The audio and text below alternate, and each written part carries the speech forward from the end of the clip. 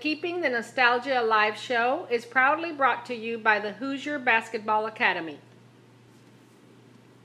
Want to improve your game and be an elite athlete? Hoosier Basketball Academy, located in the heart of Hoosier hysteria, provides an excellent opportunity for student athletes to improve their basketball skills. Their goal at Hoosier Basketball Academy is to provide an opportunity for young athletes to reach their full potential and allow them to compete at the highest level. Using their training model, they believe a solid foundation of fundamentals and muscle memory training is critical for the development of elite basketball players. This can only be achieved if you are mentally tough, have a strong work ethic, and are willing to sacrifice countless hours needed to be the best you can be. The Hoosier Basketball Academy offers high-intensity basketball training focusing on small groups and individual attention needed to improve your game, as well as specialized training and drills done at game speed to push you to your limits and improve overall physical conditioning. One of HBA's goals is to improve the skills and abilities of each player trained by focusing on ball handling, proper shooting mechanics, speed, agility, and footwork, allowing you to take your game to the next level. This training is for players that are serious about improving their skills. Hard work pays off and gives you the competitive edge in practice that carries over to games against your biggest rivals. In addition to offering training, HBA fields highly competitive travel teams with many teams qualifying for nationals each year. Visit hbaelite.com for more info. Be elite and train to be the best.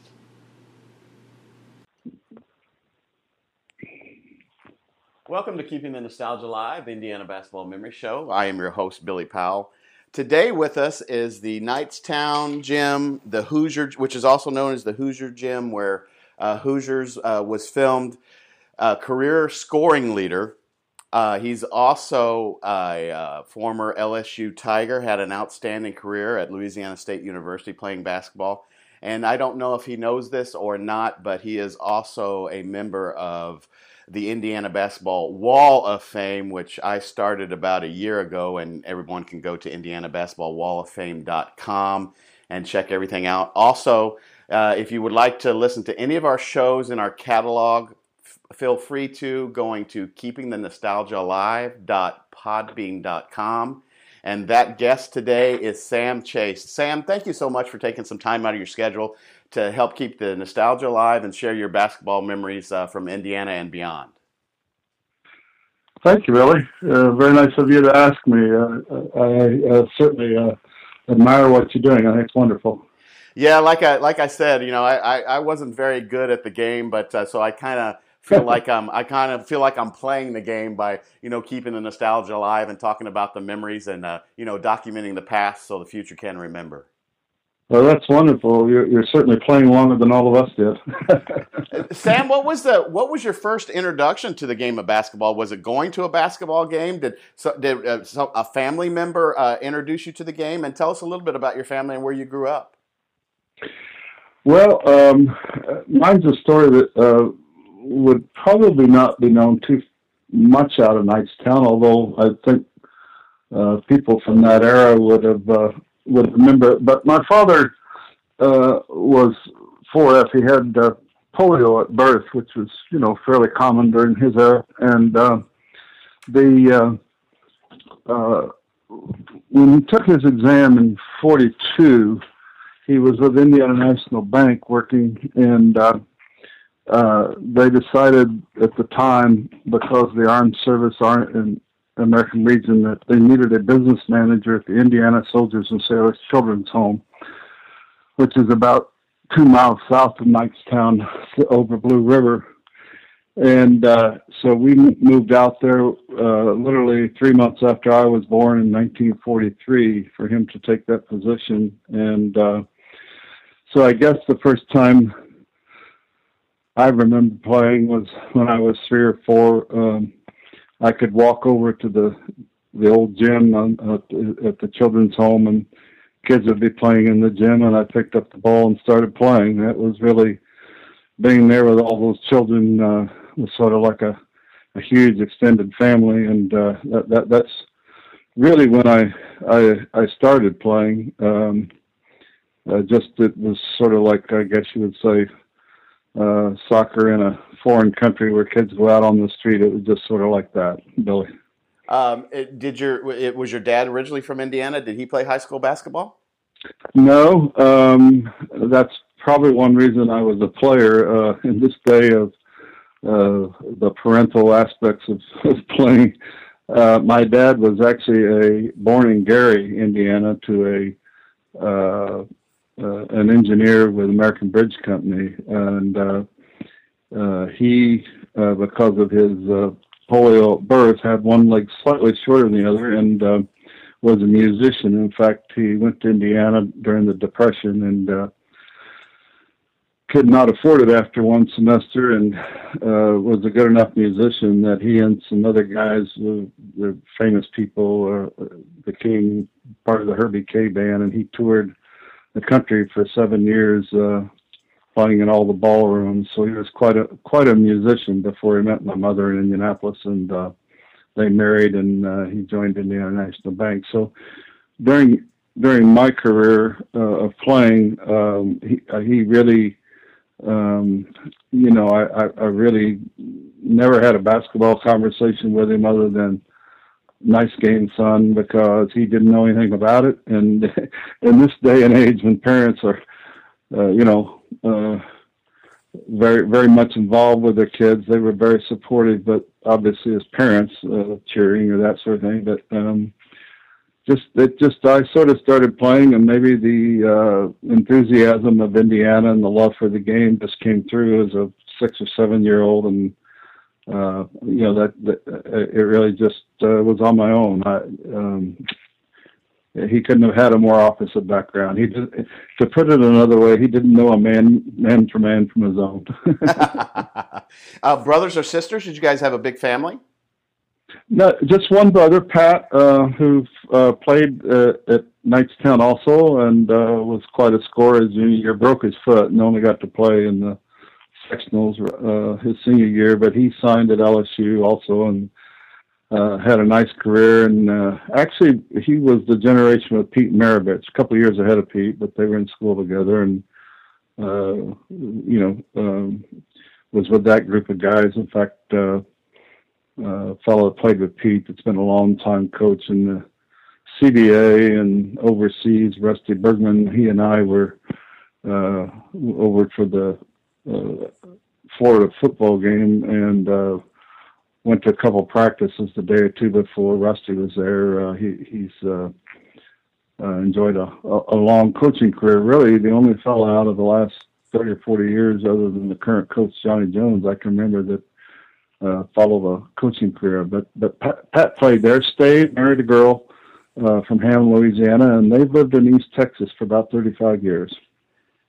Sam, before you got to Knightstown High School, do you remember? I'm assuming you went to a couple games or went to watch the games before, and tell us what the atmosphere was like, and is that where you gained your love for the game or wanted to play the game?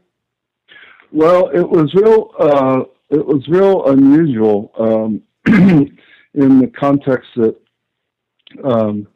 by living south of Blue River at the children's home, we were forbidden by state law or rule to go to school there. So we, of course, I was the first to go, but had to go to Mays High School. Now, I don't know if you've ever heard of Mays or know of Mays, but it's quite a ways from 2 miles south of Blue River over through the country roads, probably midway between there and Rushville. And it was I don't know if there's an elementary school still there today. I don't know how all that works today, but it was one of those one building schoolhouses from yesteryear, where you had, in the elementary grades, you'd have 2 or 3 classes in one room, that is, grades in one room, because there were so few. So I think when I went there was 60 or 70 in high school, but I went there from the kindergarten through, I guess it was the 7th grade. That year that I was going into the 7th grade, there was a state law changed that if you lived so many miles closer to a school and it was over a line, you could pay a very small fee, nominal fee, and go there to try to lessen the transportation burden on kids. It was the part of the beginning of the School Consolidation Act or something like that at the time. So in the 7th grade, then I was able to go into Knightstown, which was only 2 miles away. Although we went to church in Knightstown, and they used to back in those days have church leagues, and I would always play with the church team in Knightstown, so I had contact with the other kids in Knightstown through the church league, and being so close, we did our family shopping and everything. But we had to go to school in Mays all those years on the bus through the gravel roads. It was like an hour and 20-minute bus ride each way each day. That probably seems odd to kids today. So, do you remember your first game that you went to in Knightstown?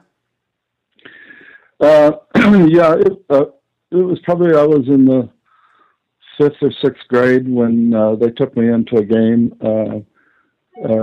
Prior to that time, and during those grade school years, I think it was in the 6th grade, was the first time I played organized. Or 5th grade, Mays had a little team, and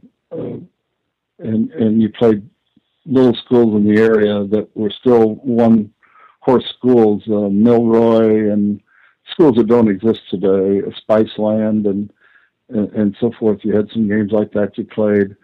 But really, we went to the children's home game. The high school there was called Morton Memorial, and since I could just walk over to the games, I would go mostly to those games, and occasionally they would let me stay after school and ride home with other parents to watch a Mays game. So I really watched, during my 4th, 5th, 6th grade years, I watched mostly Morton and Mays rather than Knightstown, only because of my schooling situation. Sam, what was before you got to before you started playing basketball? Your freshman year at Knightstown, what was going on in the game of Indiana high school basketball? I mean, did you read up on it in the paper? Did you listen to it on the radio, or did you just play the game and then once you got to Knightstown? No, I guess I was inquisitive. I had the radio on all the time. I guess much like inner city kids today, it was a very rural environment, and I'd listen to just tons of college games. And then by the time I got to high school, there was an occasional IU or Purdue game on television, but I listened to an awful lot of college basketball on the radio. People think that's funny today, but everything was on the radio back then, just lots and lots, and you could listen to the sectionals on the radio. Although we used to go when I was in grade school to the Rushville sectional because it was where I was in school. When we moved in, I went into school there, the 7th grade to Knightstown. Then, obviously I started attending, all the sectional games. But I was a huge fan of I just was enamored by the entire aspect of the small school aspect of, playing the big school. Of course, by the time I entered high school in '56, Milan had a storied run, as you know, which sort of generated the movie itself. And I just sort of had this idea that, we could do it too, probably like every kid in high school in Indiana. But I think that flavor of that and my avid love of the game at that early age, I started to see it maybe by the 7th grade as, maybe I could, get to one of those colleges through basketball. So it was during that period of probably the 6th grade through the 8th grade that I really began to just play all the time, sort of like the movie Hoosiers, where like every kid probably in that era, I'd go out and I'd shoot 500 jump shots, and I'd shoot 500 free throws, and out on the goal, tacked up on the garage door every night when I came home from school. Had a light out there, shot at dark till I was forced to go to bed. It was so you could sort of take that movie, and that was just about how it was. Sam, was there a favorite college team that you followed during those times before you got to Knightstown, and were there any players that you kind of like emulated or really enjoyed listening to or wanted to play like? Well, I followed funny enough, I followed Cincinnati because I was so enamored with the great Oscar Robertson after I'd seen him play on TV. But my uncle and aunt lived in Kokomo, Indiana. He was a physician up there, and my mother and her sister were very, very close, and they had 4 boys, and we would visit them all the time. And down the alley across the street there lived Jimmy Rail. Oh, wow. Of course, so at the time, when I was in the 5th, 6th, 7th grade, it was just, another kid.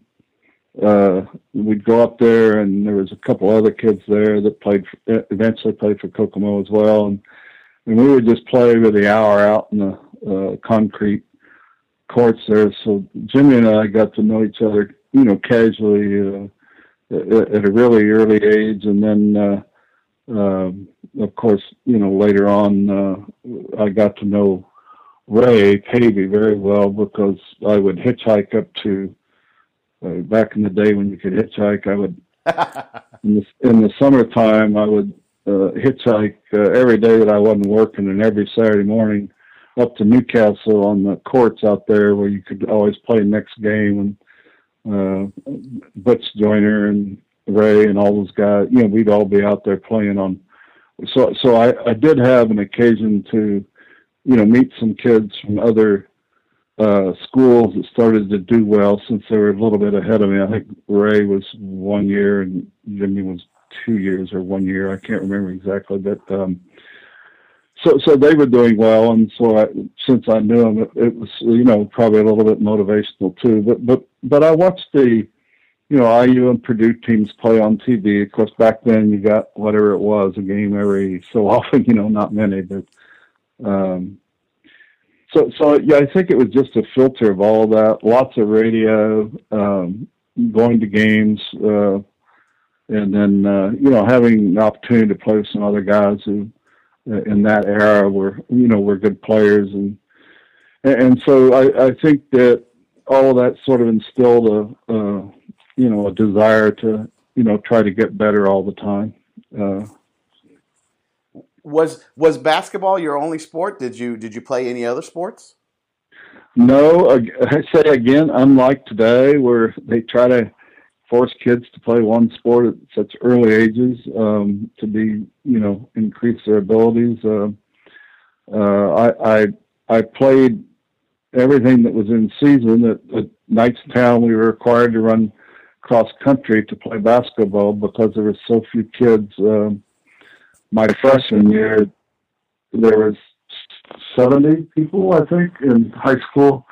So we all ran cross country. Then we'd play basketball, and then we would play baseball. And then the baseball players that could run track had some event they could do. Also had to run track. Of course, we didn't have football in those days, but I and then in the summer. To stay busy, I played American Legion baseball in high school. So, I really played everything, which, I think helps you. But, today the trends are not that way. If you have one sport, if you start to be a little bit advanced in it, they sort of channel you to that one sport today, which is quite different. But no, I played everything, and then on all my free time, I just practiced basketball on the outside courts and at my house. So, It's interesting, the 6 degrees of separation with Indiana high school basketball, and it's, the story of you playing with Jimmy Rail and, Butch Joyner and Dr. Pavey. I mean, did you foresee, did you know that those guys were going to be what they became? And did you feel like you could do the same? Or do you ever look back now and go, wow, I played with them when they were that age, and look at how stuff turned out? I think it's more how it eventually turned out. I think at those age, you're just competing, you see a guy's pretty good and you want to be as good as he is. I think it's pretty elementary. I know we used to shoot up at Kokomo, we'd spend hours shooting horse, and I can remember Jimmy always liked to try to shoot with his left hand and put everybody out with his left hand. So I thought that was pretty cool. So I started working on my left hand all the time. So I think there's little things that happen that Ray always drove to the basket. So, I started work on my ball handling to drive more. And so, I mean, I think it's, you see little things maybe from other guys, just the same as kids do today. And you maybe take a look at it and, try to say, well, how can I do something like that or differently or that sort of thing. But mostly, our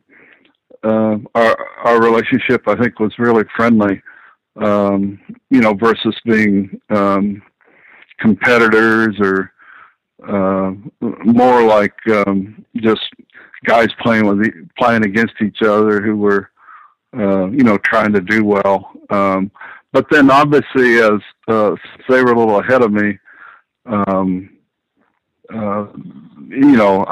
I started to watch their success and think, well, gee, I think I've got a shot at this thing. So, of course, we were in very different situations. They were in high schools with 4,000 or 5,000 students, and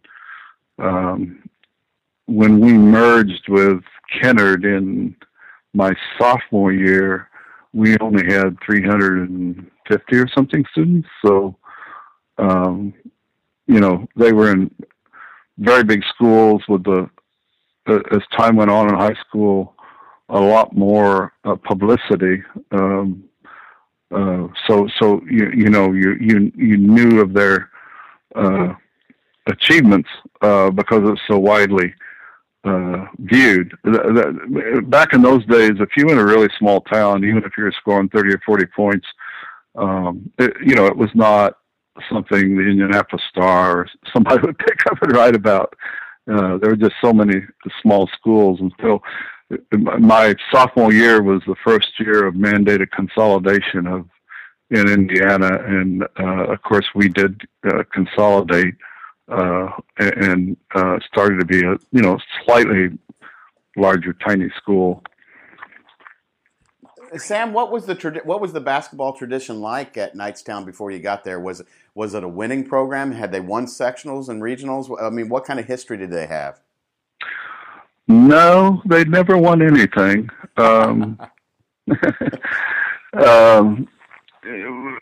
In my freshman year, the best, a really good player did not come back and play his senior year due to family circumstances.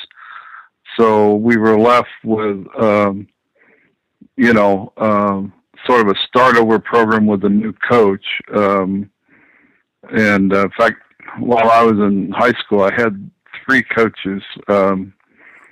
But, you look back on it, kids are malleable.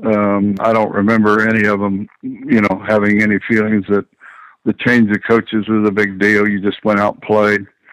So my freshman year, because the best player dropped out, at the time, I was inserted the lineup from the start and really got to play every minute as a freshman, which was a little hard to do in those days, but I think it gave me a foundation because the other older guys on the team, you learned to be or wanted to be a pass first point guard at the time, even though I had already in my middle school years had become, quite a scorer. But I think that turned out to be really good for me because it put all the ball handling duties on me at a really early age, against a lot of older kids. I had also, because of the way the school was at Mays, where you had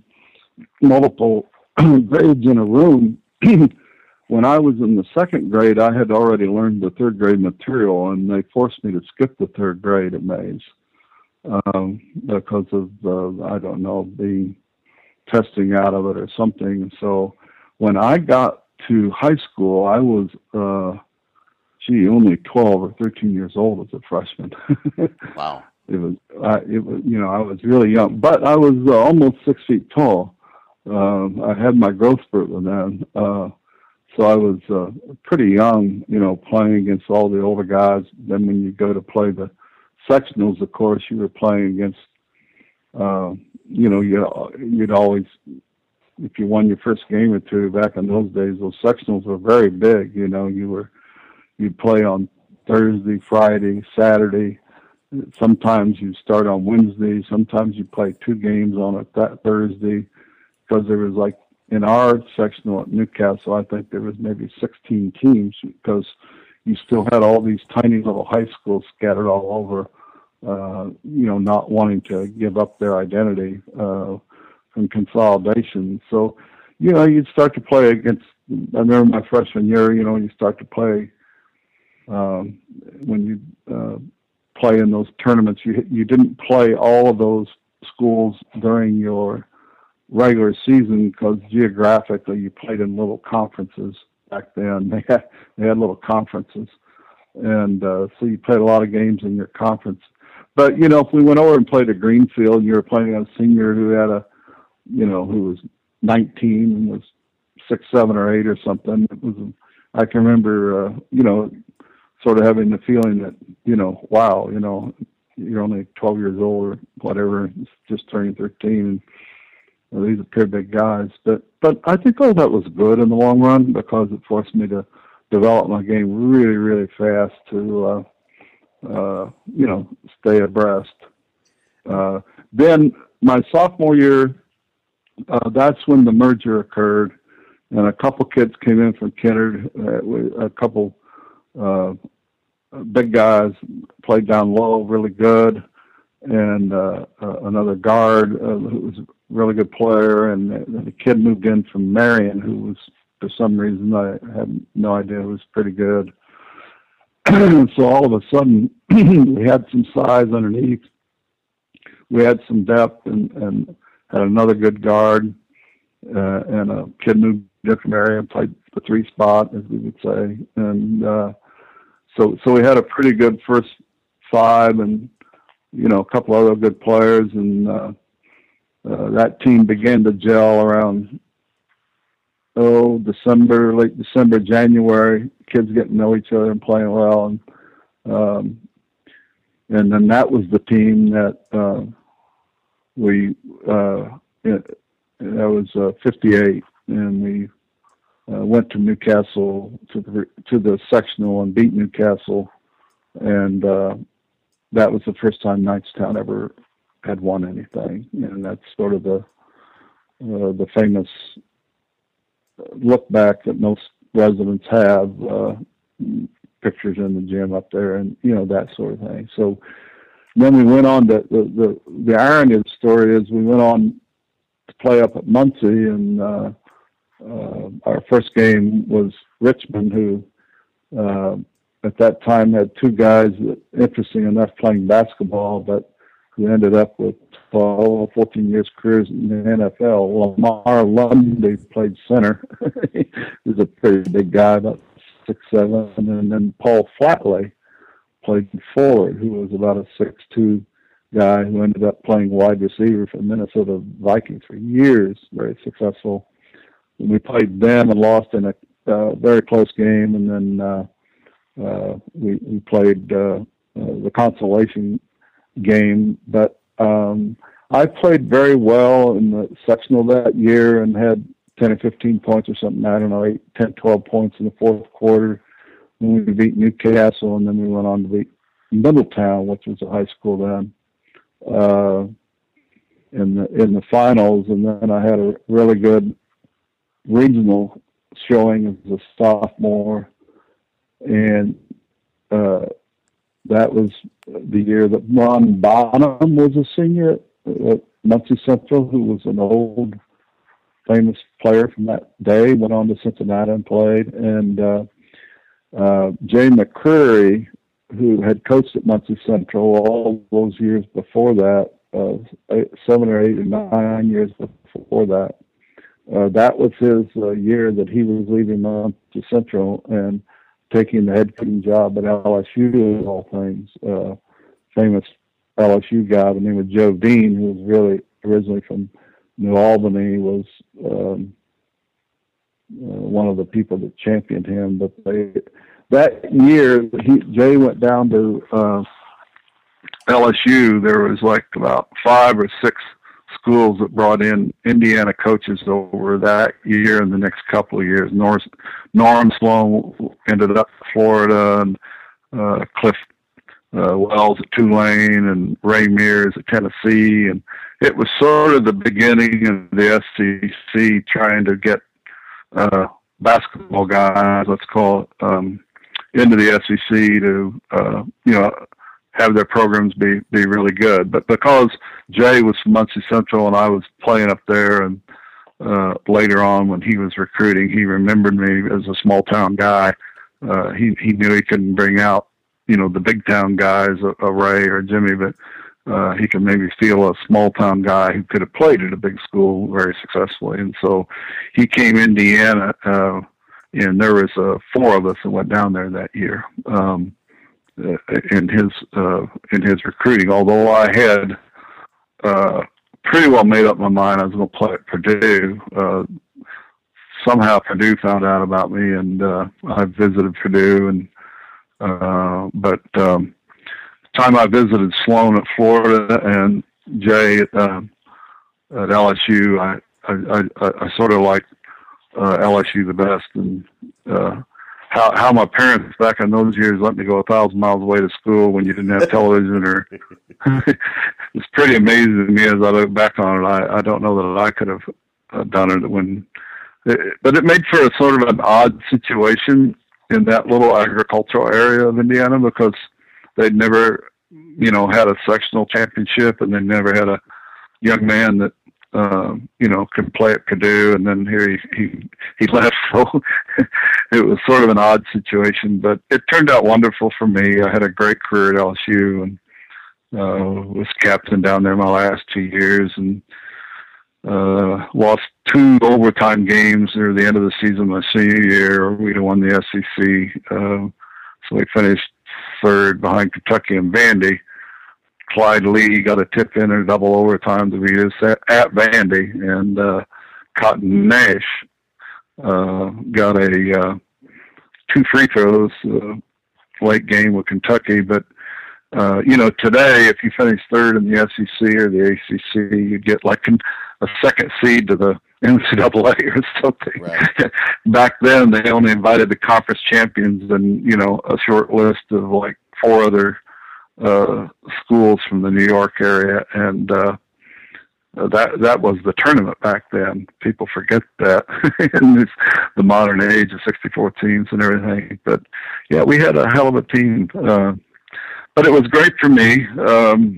Let me probably get out and establish my own identity, and so I really enjoyed it. But when you look back on those years, we played in the Knightstown Gym, which of course has become historically famous.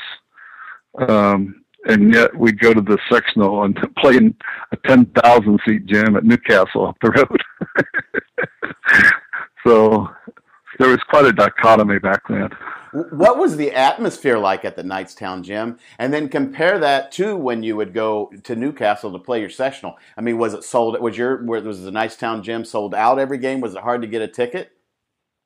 Oh no, it only seated like 1,000 people or something. But I think the 1,000 that included, they put up bleachers on the stage. There was a stage at one end of it, if you've ever been there. Yes. And then they let people stand in these little fire lanes, and I think that totaled up maybe 950,000 people max, maybe less. I'm not really quite sure. Probably the Hoosier Gym site has that data, but yeah, you'd go to Newcastle, and basketball was such a phenomena back then, and the Newcastle gym with 10,000 seats, it would be standing room only. You know, you couldn't get tickets. I mean, it was, and you couldn't. My sophomore year when we started winning at Knightstown, from then my last 3 years, you know, if you didn't have a season ticket or were permitted in the student section, you had to like stand outside, listen on the radio and stuff like that. It was sort of like the movie, you know. I mean, it was pretty crazy. You know, you'd go down some country road to play, you know, some other school so many miles away. Like if we drove over to Charlottesville, and cars would follow the team bus, just like you saw in that movie. I mean, it was truly just like that. I mean, it was, and obviously the screenwriters interviewing a lot of people had, you know, heard that sort of stuff, and that's why things like that got in the movie. But it was truly like that. When we would go up to play in the sectional, there'd be a long line of cars that would follow you, and it was quite an atmosphere. It was really enthusiastic. I mean, when you went from that small gym, which was just deafening inside, to, you know, a 10,000 seat gym, just to have the ability to play in a facility that size at that age and, you know, that time was, you know, really, really special. But it was quite you know, it was quite an event. Of course, those were the first few years it was open, and everybody back in those days was trying to build a gym bigger than the next guy because of the popularity of the sport. But it was special. I mean, it really was so enthusiastic. I guess in, you know, comparing it to today, it's hard for be hard for somebody to grasp how. Of course, you have to also remember that was 10 to 15 years after all the men came home from the war. If you think about the years, 1945, 46, 47, and all of them started to go to work and get married and have kids, and you know, Newcastle and all those little towns in eastern Indiana all had a new plant that had been built by one of the auto manufacturers that did something like piston rings or this or that or the other thing. And so it was, at the time, quite a prosperous and growing time, and people were, you know, enthusiastic and young, and because, you know, all those families that were developing after the war, you know, they were still in their 40s and 30s, and so it was definitely a really different atmosphere. I think one could say, you know, it's like everything in life, you can't duplicate it again, but it was, I guess, your radio show, I mean, things that go on to support the memory of it, it was so really unbelievable period of history that it's remarkable how people, you know, volunteer and do things to keep it alive. Well, the Hoosier Gym's a great example of it, you know. Tell us, you know, speaking of the Hoosier Gym, you know, when the movie Hoosiers came out, what was your mindset or the memories that it jogged in your mind that, you know, you played in that gym, you know, real games, and now it's you know, according to some, you know, the best sports movie ever made? Well, my story of it's pretty ironical. I had known the Mayhills there in Knightstown, a wonderful, wonderful family. She just had a recent birthday in her 90s. I wish I could remember exactly the number, her birthday years, but I communicated with John Mayhill, her son, but they they had been quite active in trying to save the gym and the schoolhouse architecture, having great difficulty doing it, trying to get it on the National Historic Preservation. I was sort of following this long distance as I was living in other parts of the country, but I had been following it. And, there was a little group, you could send $25 or something, so frankly, when the movie was made, I was living in a different part of the country, and as I have most of my life, and I really didn't know anything but that maybe they were going to make a movie there. Well, the movie came out, and somebody had contacted me and said, "You got to see this movie." And to be frank with you, I really didn't know a lot about it. I just knew that somebody said they did a little filming in Knightstown. I thought, well, maybe they were down on the downtown square or something, you know. Right. So I was pretty innocent about it when I went to see it, and frankly, when I saw it and I saw those scenes, like, you know, the bus going through the countryside and the kid outdoors shooting on the basket in the backyard of the barn, and, you know, all those types of scenes, it was pretty, I said, oh, wow, this is really like it was, you know. And then they started the scenes in the gym, and I really just was sort of staggered, because in many ways, the way they'd got the townspeople to come and fill the seats and everything, you know, the atmosphere was like that. And then I think I got to the scene where they went down and they were, you know, sitting in this little dingy room with this one light bulb hanging down, and and when that happened, I just burst out in tears. I you know, God, that's exactly like it was. You know, it was. I mean, so when some years later, when I was invited by, so then of course they got the historic preservation and wonderful, wonderful volunteers there in town. You know, have worked to get it sort of renovated and everything they did on that, and I was invited up there to an event honoring the 58 championship team, about 3 or 4 years before the 20th anniversary of the film. And a fellow by the name of Larry Bundy that I played with had retired and had somehow gotten a hold of all the scorebooks going back to, like, I don't know, whenever the gym opened, and had compiled all the history of all the scoring of every player that had ever played there. And that's sort of where the scoring came from, that started to, I guess, get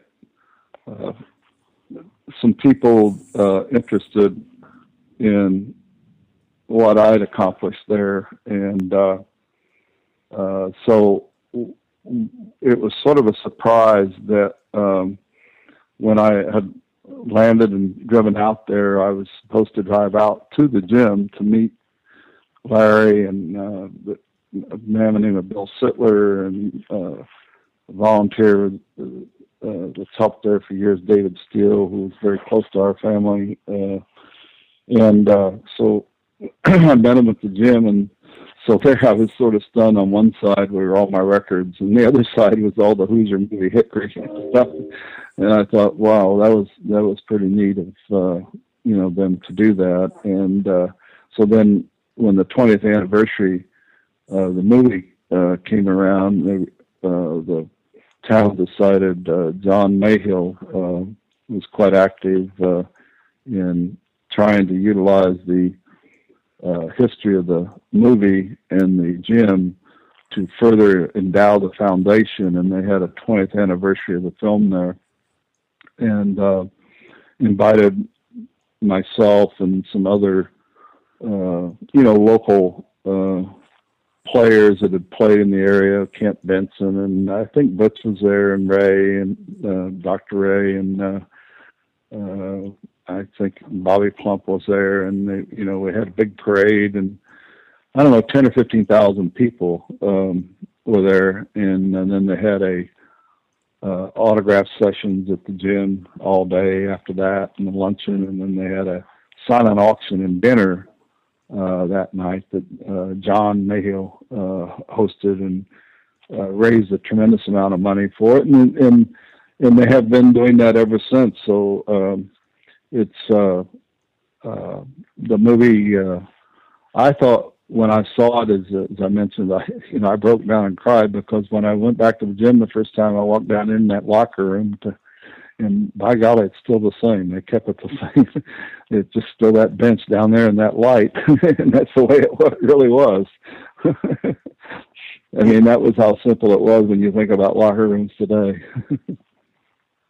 Sam, we all know that you ended up at LSU, and you said you had Purdue that took an interest to you. But was there a place that you wanted to go that you just no one took interest in you? And what other places were the possibility that you could have ended up playing college basketball? Well, I was very fortunate in that it was just so hard you could score a jillion points. And if you were from a tiny town in Indiana back then, there was no media. I mean, if I got 45 one night or 40 another night or whatever, you might get a little mention in the Indianapolis paper as a little squib that might be, a half inch long or an inch long or something. But everything was centered around the big city schools, the famous schools of Indiana. So it's remarkable in the first place, and a testament to how coaches network everywhere. That I had a lot of offers, but to answer your question, I had a pretty heavy pursuit at the University of Miami. The coach down there had gone down there 2 years before, and he was an Indiana guy. North Carolina State, the famous Everett Case was there. Actually, interesting enough, Press Maravich was his young assistant. Colorado had an Indiana coach that had gone out there, John Wooden. I had a couple conversations with them. It seemed like at the time that, it was so far away, I didn't even know where that was. Going over the Blue River was a long way for me. So, of course, LSU, Florida, with the Norm Sloan, who became quite famous with his teams down there, recruited me very heavily. I visited there. I visited Cincinnati. How in the world they got my name, I don't have any idea. Probably because we were sort of down in that Rushville area, and maybe somebody knew somebody. Some of these things like that, you just, it's very hard to know. Schools like that, I was very well. Then in all the little small schools in Indiana, would invite me. But it's real interesting in today's time. My real motivation, I think, wasn't to be successful in basketball. I hate to say that. By my sophomore year, when we went to the regionals, and I really did very well, and there began to be some media, at least at that time, a little bit. I really began to believe after that I could use basketball to get an education. Now that's hard for people to believe, but back then to, quote, get off the farm or get off the children's home and figure out a way to actually get to a college when you didn't have any money was probably just as hard as it is today for a kid from the inner city to figure out the same thing. But I began to see kids get scholarships, they were called. And so I thought, well, gee, if I can just get better at this, maybe I could get an education. And so I have to say that, looking back on it, I think my motivation was right in that I was really looking at it to get an education. So when schools would contact me, if they didn't, have one of these 4-year NCAA grant and aids, I didn't really follow up too much. I had really good academic grades in high school, so Penn and Yale, I had letters from them, and somehow the coaches got my grades and they offered me academic scholarships. But my feeling was that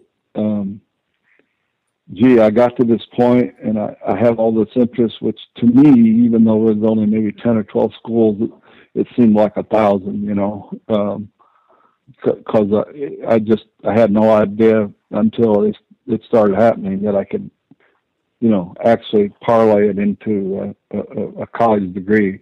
And I was probably motivated that as a lot of things happen in families, and my dad had to drop out to earn a living during the Depression. So did my mother. They were very bright people, but, they were caught in the Depression. And so I sort of felt it was my obligation to be the first family member to be able to get to college and get a degree. So I have to say that was really my motivation. Now, I love the game of basketball, but my last couple of years, I really wanted to be good enough that maybe I could also get, because by that time, Jimmy and Ray and others that I actually knew were, getting offers. And so I thought, well, even though I'm from this tiny town, or actually outside this tiny town, maybe I could too. So I was very fortunate to have, just a wonderful list of schools, which was, I think probably, I don't know, you've talked to a lot of people, I think probably was pretty rare back then from a tiny town. So I felt very, very fortunate. But it was pretty exciting, when I flew to Florida on my first recruiting visit. It was the first time I'd ever seen an airplane, That seems improbable today to people. But, I left Indiana and it was, 2 feet of snow and 20 degrees, and I landed in Florida and it was 75 and everybody was sunbathing. So that was probably the beginning of my interest in Florida and LSU mostly. Once you got to LSU, did you feel like you made the right decision? And what was, at that point in time, I know you could play freshman basketball, and were you kind of chomping at the bit to get to play varsity for LSU? Well, I think that was you knew that was the case back then, but once you started that part of your life in college, that's just the playing part, it was really odd because we had 5 freshmen on scholarship, and then we'd have 5 walk-ons to be the other 5 guys, or 6 or 7. And we would practice our practice, and then we would practice as the scout team for the varsity for the second practice. So, all of a sudden you were like a second-class citizen because you were segregated from the players that were sophomores, juniors, and seniors. Now, back then you could have 15 scholarships. Some had 17 because they would put a guy on baseball or something. So you had 10 guys. The trick back then was to, have 10 guys who were on scholarship for the varsity and try to have 5 scholarship or good players for your freshman team. But interesting enough, the rules were very vague for freshman team, and we played 35 games when I was a freshman. Oh, wow. Back then, we went that far after the Korean War, 52, 53, 54, and most of our military bases in the country were still pretty much, wartime footing with population and, people in the services. And the Deep South had many, many of these bases, and the bases had actual teams. They would recruit, and after guys got out of college, and recruit guys into the military, and all they did was play ball. I'm sure they had guys that just played music too, for the bands. But so they all had military athletic teams, very good. And so we played a lot of those bases, probably 8 or 10 of them, all older guys, mid to late 20s. We were all, whatever. I was 16 or 17, I guess. And then we played junior colleges all over Mississippi, Alabama, Louisiana, East Texas. So we played a really robust schedule. We just got on the buses and went and played. And then all the rest of the time we were the scout team for the varsity. That's how it worked back then. True in football too. All the freshman football players were the scout team, and played a small schedule of 5 or 6 games. So it's quite different. People probably find that bizarre today, but that's how it was back then.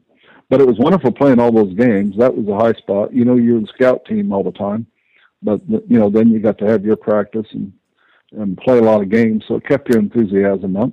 I was being teased at LSU a couple of years ago that I set the freshman scoring record my freshman year down there, I don't know, in the 20s somewhere. And then later on, I set the consecutive free throw record. Wasn't a lot, 28, 29, 30, something like that. And they were teasing me that I was a trivia question. I said, well, what do you mean by that? Nobody ever mentioned it before. I said, well, your freshman scoring record was broken by, of all the players that played since you, there was only one guy who could break it. And I said, well, who's that? And they said, I figured it was Pete Maravich. And I said, oh, yeah, well, I figured that. Never thought otherwise, And they said, yeah, but your consecutive free throw record was broken by a guy by the name of Chris Jackson. So you're a pretty good trivia question. Oh, wow. Cool. So this was a get-together of old, ex-players from LSU they had down there before when the new coach, Johnny Jones, came in, and they had, I don't know, there must have been 70, 80 of us from different, over a 40, 50 year span that came to this gathering. It was a lot of fun, and so I told that joke. So that was sort of fun. But so freshman ball was really fun, and I played with some wonderful guys from Indiana. He brought in 4 guys from Indiana, 1 from Illinois my freshman year. Did you know Pistol? Oh yeah, I know him very well. What was he like? Sure. What was he like? Well, to the outside world, they have an image of him, I suppose. But he was he was a little bit of a dichotomy. He basically was a really quiet guy who had the flip side of him that was hysterical. He was sort of a natural humorist, but he was also very quiet. He'd had these, at the parent level, his mother, suicide. He'd had difficult family life already, and a father who just made him practice basketball all the time from the time he was real little. So I think the quiet side of him was sort of an escape side, but he was very, I won't say that side was almost introverted, but it was very down to earth and simple. But then he had this real funny side to him.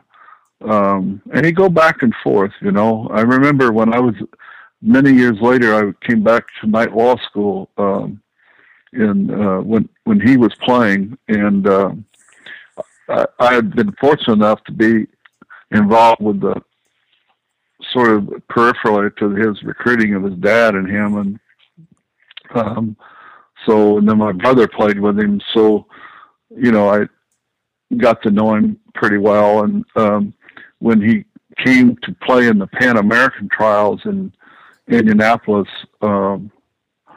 when that was still a very big deal. Back then, that was a very big deal. You hardly hear about it anymore, but the Pan American Games were a big deal. And they were always used in preparation for the Olympics back in the day. And so he was up there for the trials playing with the 20 guys, 25 guys, whatever they brought in to play in them. And because the media was so pervasive, he actually came over and stayed with me because I'd gone back there to work for the state and go to night law school at that particular time. And he he stayed a couple nights there, got permission to stay out of the hotel, and that's sort of the way he was. There was his public persona of what he did on the floor, but off the floor he was really unlike today, where a lot of because of the media, guys enjoy the media and participate in the media. He was sort of the opposite. Big streak of shyness in him.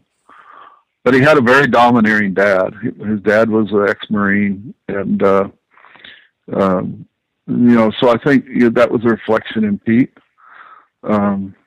It's just a shame that he had the congenital heart defect. He'd been a wonderful continuing ambassador. Had he lived, he was really a really nice man. Yeah, just very, very pleasant to be around. I never heard a braggadocio word out of his mouth. He was the opposite. I think that's a fair way to express him to you.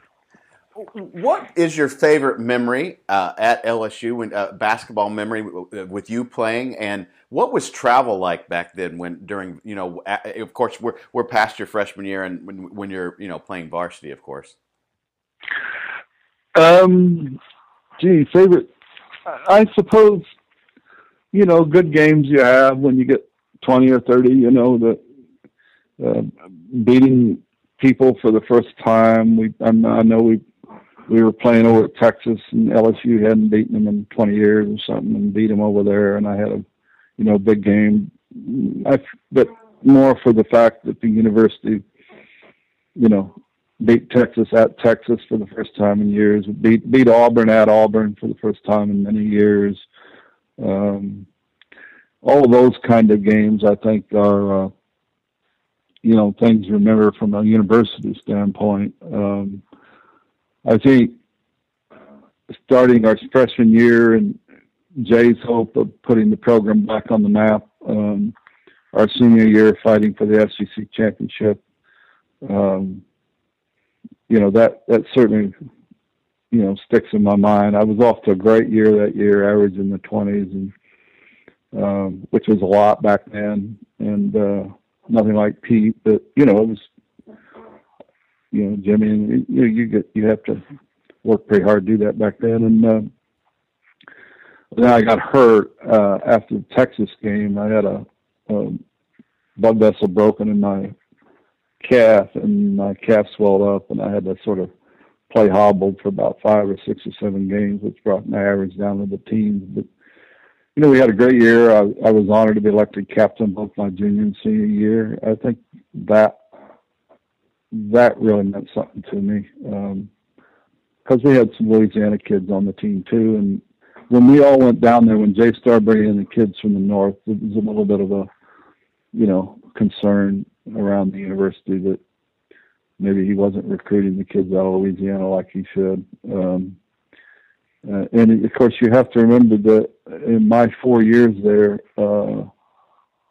it was the year after I graduated that SEC schools became desegregated. They were already desegregated in that we had many African Americans on campus, but back then the most outstanding African American athletes went to the traditional African American schools in the South, like the Elvin Hayeses over at Southern University, or just all the good athletes went there. And for probably all the correct reasons were after '64 and the Civil Rights Act when I graduated, and then that started to break down. So you didn't have the pool of athletes to recruit, back in the day, the black schools or the white schools, because you were limited in the states. And these are small states, not very populated back then. And so, I think that those guys, like all those guys that went down there to coach in all those schools that were Indiana, New York backgrounds, they started coming up north to get players because the sport was more popular and the players were better at the time. But, it was a little bit of a, talk around the states down there about all the northern players coming down, not just from Indiana, Illinois, Ohio, New York, New Jersey. When we played Tulane, they would have 7 or 8 guys out of New York and New Jersey every year, Loyola. But I think just being captain and helping the school get back to prominence again, and then Press got there, and it's sort of been, it's been a pretty good basketball school. Not like Kentucky, but we had a down period here in the last few years. Dale Brown continued it on after Maravich and had a 25-year run, whatever, many, I don't know, 15, 20 NCAAs, and then we had a little down period. Now Johnny Jones, that played point guard with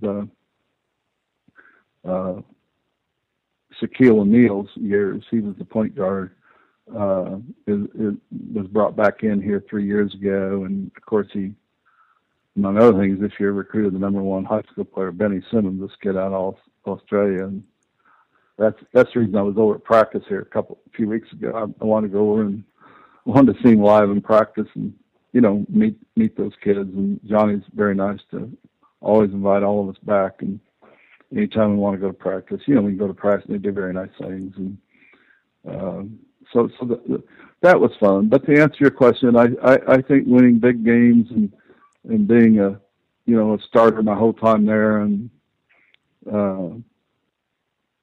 having contributed to some records, but broken by some pretty good players. But I think being named captain your last 2 years was certainly an honor back in those days. I don't know how it's treated today, but back in those days that was a pretty big deal. So as far as traveling back then, we flew in most of these puddle jumpers, these old Convair 440s they were, that flopped around the South, and I would say half the squad never wanted to get on the plane. It was always quite a but it was really pretty bizarre. And they'd have 2 propellers, one on each side, and you go through those thunderstorms in the December, January, February period that happen in the South when it cools down, and they just shake, rattled, and rolled.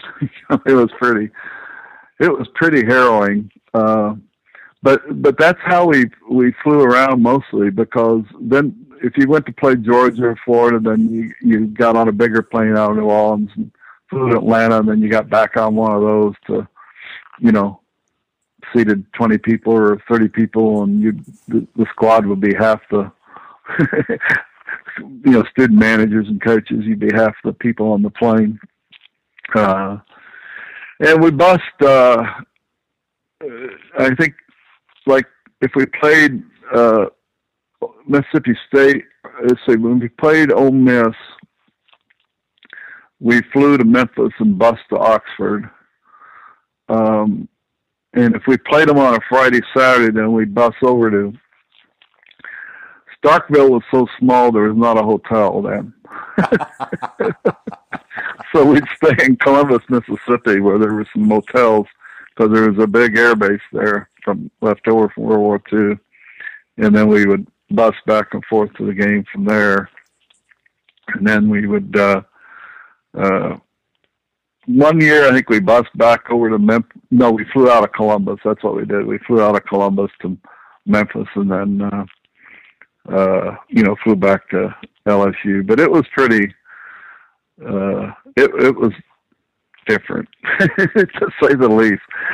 Most harrowing story was the last game after my senior year, where we played Vandy in a double overtime loss. That's the night Clyde Lee tipped in the winner, and we didn't. Then, of course, we weren't able to win the SEC, and so we took a pedal jumper back to Atlanta, and we took one of those big DC-8s, whatever they were back then, out of Atlanta to New Orleans. And about half an hour, 45 minutes out, but the outside right starboard engine caught on fire. And we had to go back. Everybody, act like we were having a crash landing, and we had our big 6'9" center. He was on the floor and panicked and couldn't get him to breathe. And I mean, it was a bizarre scene. We landed back in Atlanta like you see in a movie, with foam on the runway and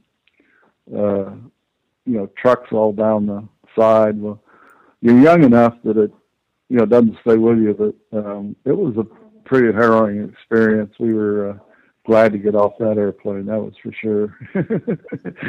Flying was not as sophisticated as it is today, to say the least. So what was Sam Chase's mindset? Your senior season's over. Could you have continued in basketball? Could you have continued in coaching? What was your degree in, and what steps did you take after graduating from LSU? I was I was finishing up my degree in finance, which I did that summer. I took a lighter load in the spring, just because I knew when the season was over, I wanted to try to enjoy my college life for a couple months, which is very hard to do when you play athletics, just be a regular student. So I finished up in the summer of that year, and then the ABA started, and I was drafted to the New Orleans team. But I decided that that next year that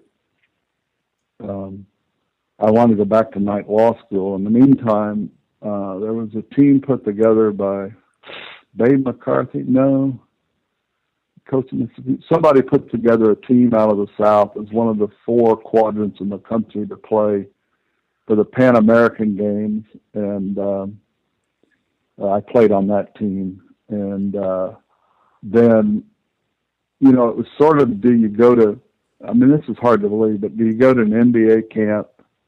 I think I was taken in something up around by the Wizards, or today's Wizards, whatever they're called back then, and make less money than if I had a day job and went to night law school. And I decided that the reason I'd played basketball was to get my education. Right. I had my degree in hand. So I thought, well, why would I go make actually less dollars per month if I make it than if I can do that and start to night law school. So Babe McCarthy called me, the famous coach out of Mississippi State that we had such great battles with, and they had those great teams. And he'd always been a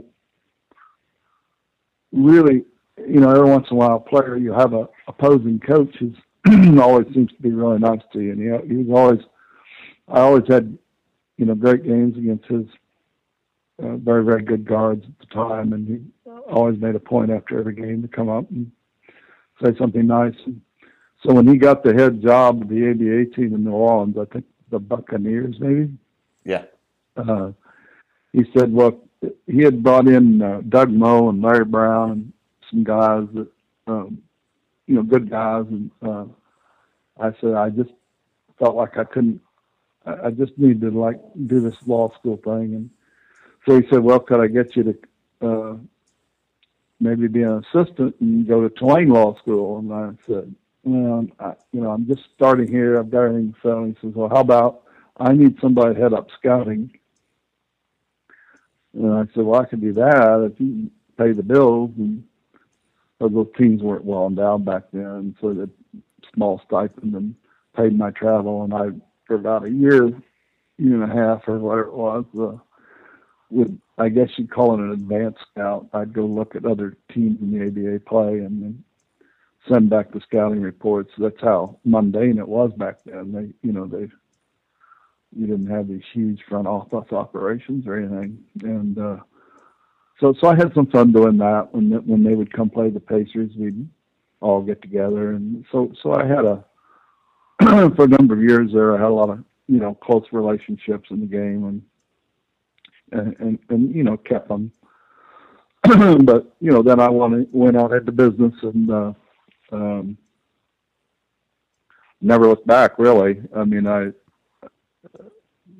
one of those guys that, I guess, as I remarked earlier, that by my junior year in high school, I thought, well, gee, maybe I could get an education out of this, and so that's really, I guess, in the big picture, what I ended up using it for was, to get on in life and to not be on the farm, so to speak.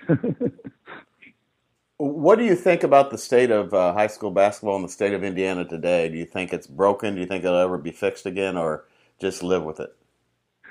Very hard for me to judge that, not being there. Mm-hmm.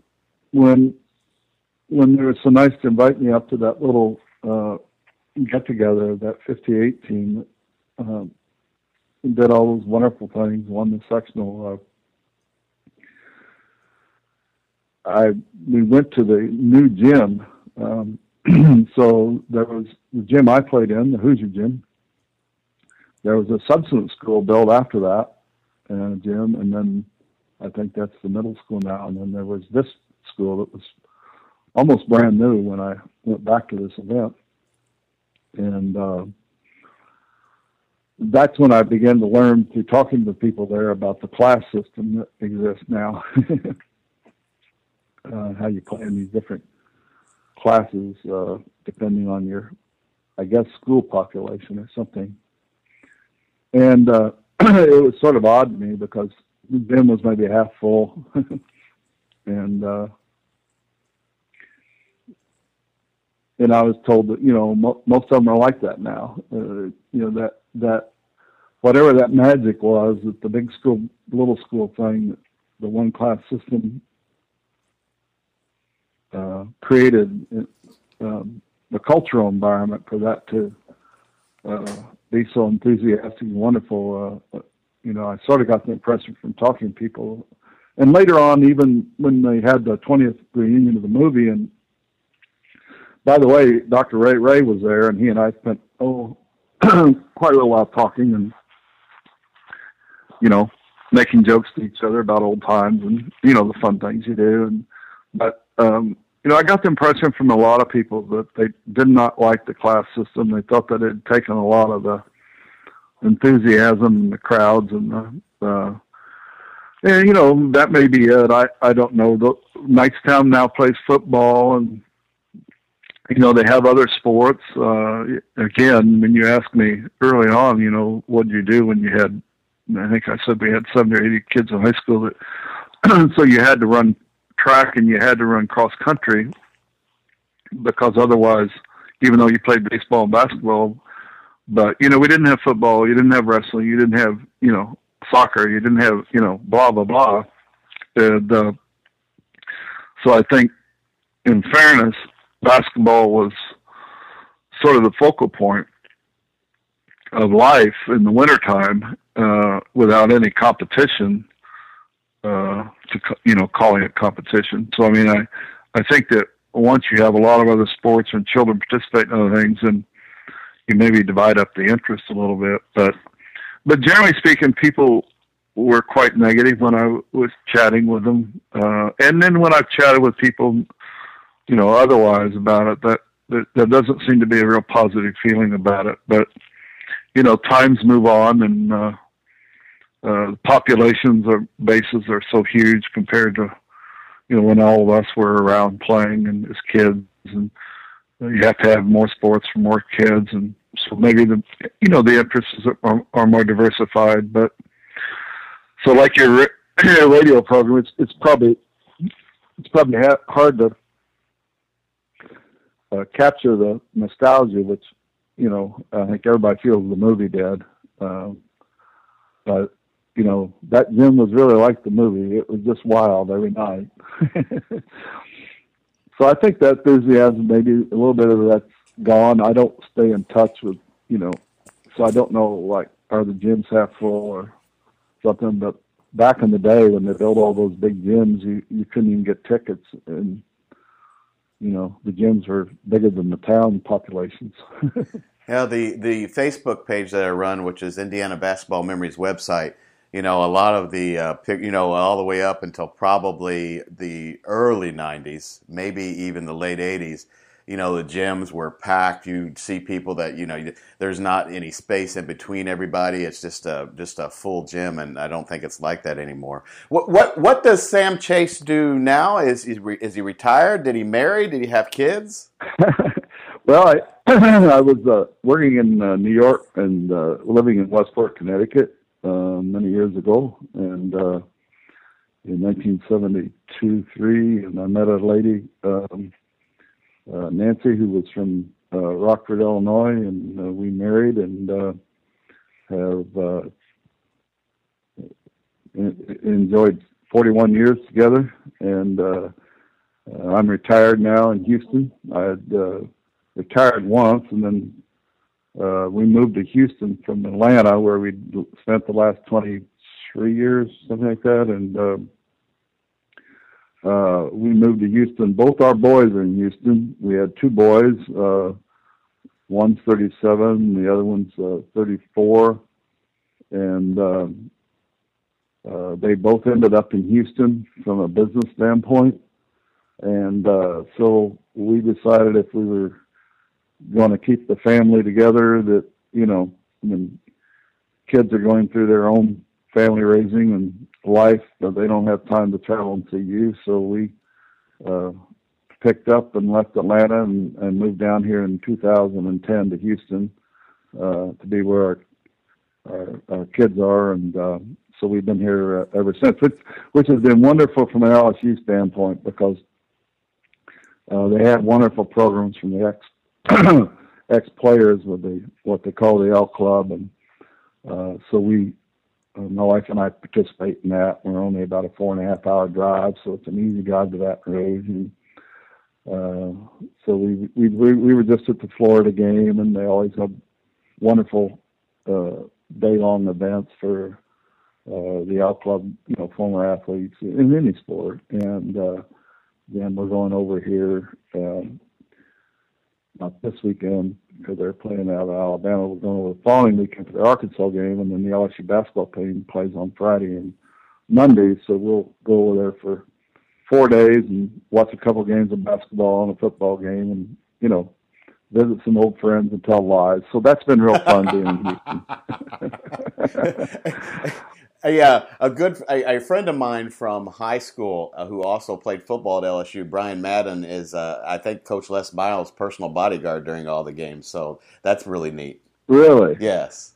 Now, I assume though, for the first 5 years you were in Houston, because I was originally born and raised in Indianapolis, lived there for 25 years, then moved out. I've lived here in Houston for 20 years, but the first 5 years I was wondering what the hell I was doing here during the summer when it got to 110. Well, I think the common answer in Houston is that you live in air conditioning anyway, so you don't really True. Notice it. But I don't know.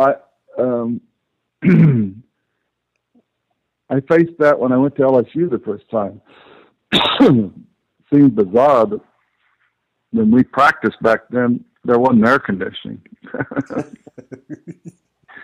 So when you're practicing, when you get there in late August, for that first 6 or 8 weeks,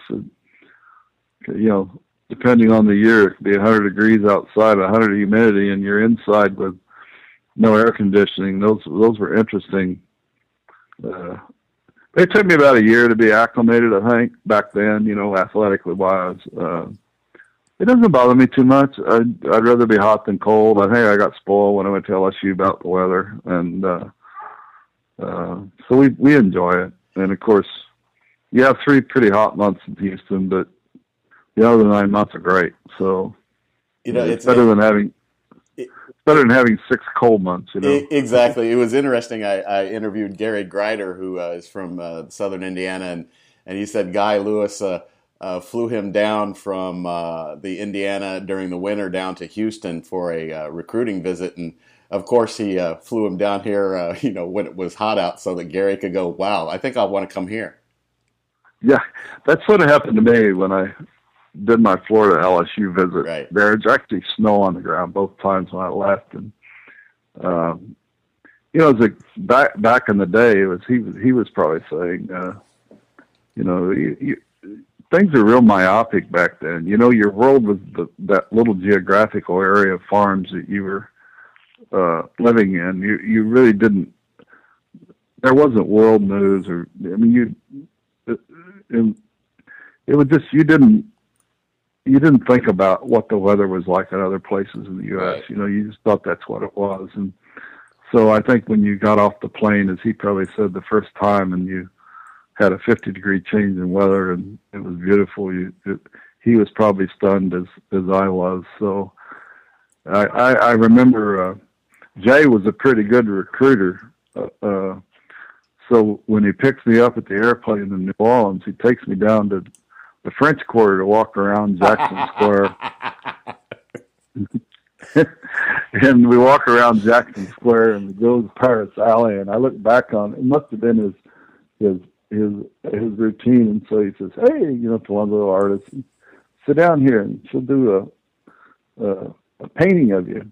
And so, you know, sit there a half an hour, and he sits over, waits on you, and he buys the painting for you, and we roll it up. He says, "Now you take this home to your mother." So I walked off the plane with my mother. I said, "Here, Coach said to give this to." Well, she loved him right away, you know. Well, pretty smart man. Sam Chase, we could talk probably for another 45 minutes. We went about 25 minutes over. I appreciate your time. I know that you're nominated for the Indiana Basketball Hall of Fame. I know your brother has done a lot of fighting for you on that end, and I know they're getting ready to vote for this year's inductees. I cross my fingers and pray and hope that you're one of them. But if not this time around, I know you'll eventually make it. But I thank you so much for spending some time with us. Absolutely outstanding show, and I appreciate it so much. Well, you're very gracious to call and ask me about those years there. And you're wonderful to keep that period alive. Some of us are getting old enough that we won't be able to be interviewed much longer. so it's nice to do it while you're healthy, and I appreciate your efforts in doing that. I'm sure everybody in Indiana especially just really enjoys it, and I admire you for doing it.